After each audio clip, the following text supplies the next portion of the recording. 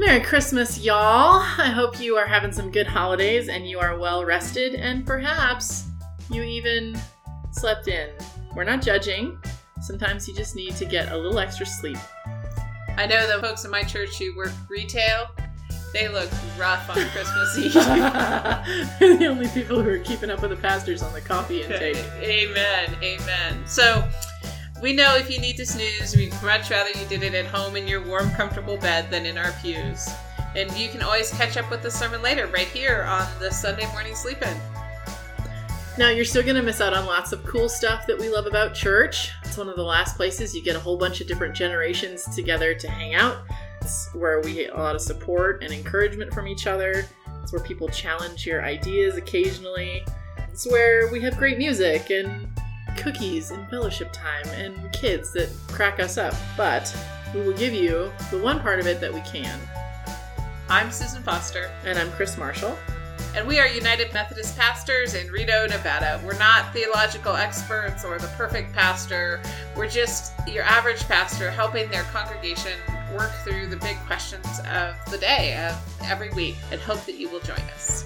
Yeah, we started this podcast so that if you're away from home or working or enjoying the beautiful Sierra Nevadas around here, or if you are coaching your kid's soccer team, or maybe you're just sleeping in, you can keep up with some of the ideas floating around the church these days. Each episode is a conversational version of a sermon we gave. Now, a conversation meaning we interrupt each other and we have comments, and sometimes they're helpful and sometimes they're not. They're less helpful, yeah. Yeah, but you know, what we're trying to give you a sense of the questions that we're thinking about, and hope that when you listen to this snuggled up perhaps in your favorite place in your house or maybe on the go in your car, that you will receive this with an open mind and an open heart. And because this is a conversational version of what we gave on Sunday, we encourage you to have your own conversation about it. We don't need you to agree with everything we say. In fact, we encourage you to disagree. Nitpick us. Don't necessarily email us with your nitpicking, but figure out not so much if you agree with everything that we believe, but figure out what you believe, what you're thinking about. Our sincere hope is that you will experience the mysterious loving force in the world we know as God moving in your life as you consider, among all the other things, this. So, Chris, on Christmas Eve, I actually preached 2 different sermons, and I'm going to tell a little story on myself just because, well, I think people need to know that pastors are human too. Yeah, absolutely. So in my head, when I wrote my sermon for Christmas Eve this year, I was thinking I just had to preach in the 7 o'clock service because our 5 o'clock service was going to be this join in, everybody who comes has a part pageant, and there's no sermon in that. Instant pageant, yeah. Instant pageant, right? And then I looked at the bulletin right about halfway through the telling of the story on Christmas Eve, and I realized that I had put a meditation into the 5 o'clock service. And then you start thinking really quick, can I summarize what I'm preaching later? Do I know what I'm preaching later? Exactly. Yeah. Exactly. And I was like, no, that I can't pull that out of my brain right now because I've got 15 other things that have been in my brain. Of course. And then you're like watching the play and going, maybe something will happen here that I can expand. And that's exactly what I ended up doing. Oh, wow. I really talked about, so this pageant is a little chaotic. Right? Yeah. Because even Mary and Joseph and the angel and the head king, and they don't rehearse very much ahead of time. I just give them a fancier costume and we go with it, right? Good. So I got up and I was talking about how holy chaos is really what the season is about.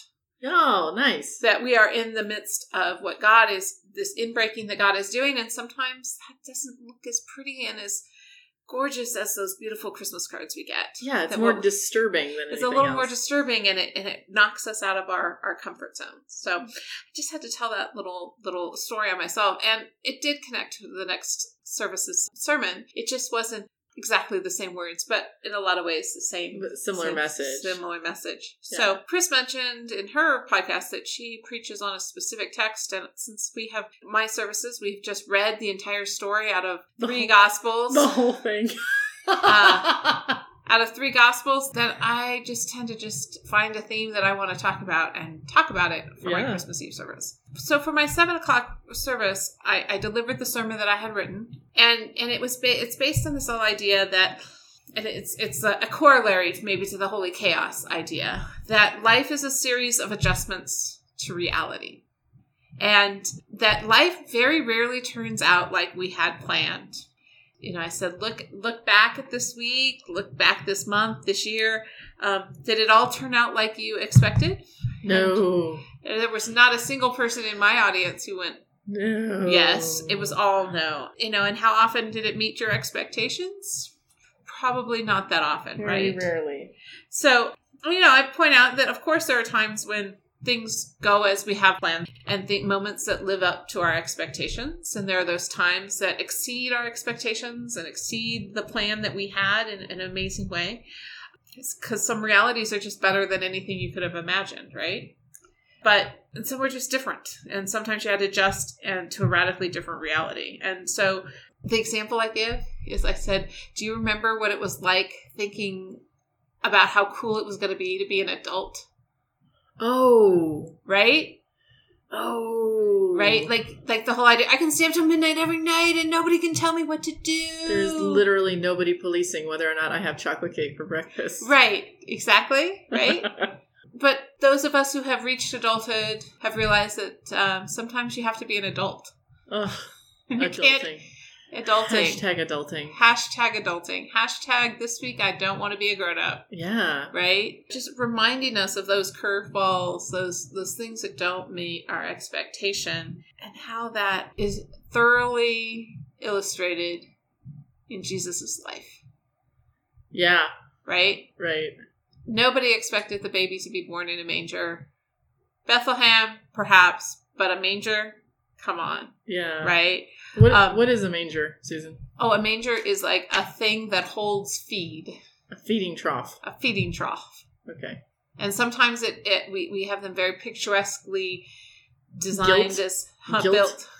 Yeah, they're gilt and they're beautiful, Yeah. but they often meant to hold straw. So Yeah. so that means they're not necessarily the most solid of things. There's some archaeological research that maybe the one that the baby Jesus laid in was like a carved out stone thing, It's fancy, or maybe just in the side of a wall. A wall, Yeah. right?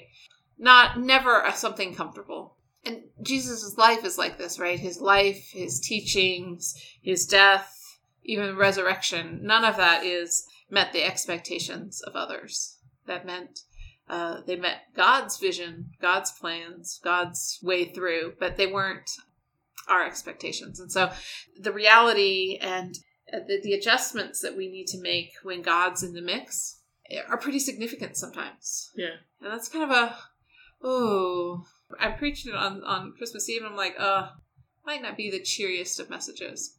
Well, But because you look at the story, right? This is a poor baby born in a barn, raised by working class parents who were refugees for a part of his life, and then settle in a little backwater village. And the comments in the text, right? Like we hear these stories as Jesus starts to teach. People say things like, "Can anything good come out of Nazareth?" Yeah. And are you the Messiah, or should we look for another? We talked about that recently. Yeah. He can't be the Messiah. He eats and drinks with tax collectors and sinners. He's the worst. He's the worst, right? And isn't this guy the son of Joseph, that carpenter guy? Who does he think he is? All of these are illustrations that somehow Jesus is not meeting expectations as he grows and as he is in ministry, right? And then I pointed out how we have 20/20 vision. Yeah. And we look back on the story and we go, of course we would have recognized Jesus. Oh, no. I meet people all the time like, I would never have not known it was Jesus. Oof. And you go, yeah, I don't think we're any better than they were. We're not. We're in the midst of this. When we say with certainty that we would have known what God was doing, and then my question has to be, do you know what God's doing right now? Yeah. And oftentimes people are like, well, no. I can't explain this or this, but, right? Yeah. And we think we wouldn't have any doubts. And, one of the things about Christmas Eve reminds us that we need to be honest about really where we are with this. Yeah. That we are as broken as those who first receive the news. We miss it just as much. We have just as many unrealistic expectations. Mm-hmm. Chris, I don't know if you have this experience, but when you talk to people and they talk about Jesus, it's almost as if they're describing a superhero. Oh my goodness, yes. Right? Like, Yeah. you're like... I think we've even used that as a description when we do children's moment in church before. We've talked about, like, what's your favorite superpower? And right. what was Jesus' superpower? And and we talk about him as being special and different and kind of glowy. Right. And I think about how sometimes, like, that's when I talk to people, that's really what they want from God. They want the superhero that comes in one fell swoop and makes it all right. Fix it. Yeah, just fix it. Just fix it. And that's one way that we have to hold those unrealistic expectations. And I also think of another way is when we attach the will of God to a particular political and economic vision of the future, no matter what side you are on our current politics situation, because we're looking for signs that it's happening so that we can believe in God. Yeah. And that God's kingdom is coming in our midst. And yet we have a God who persists in giving us what we need, not what we want.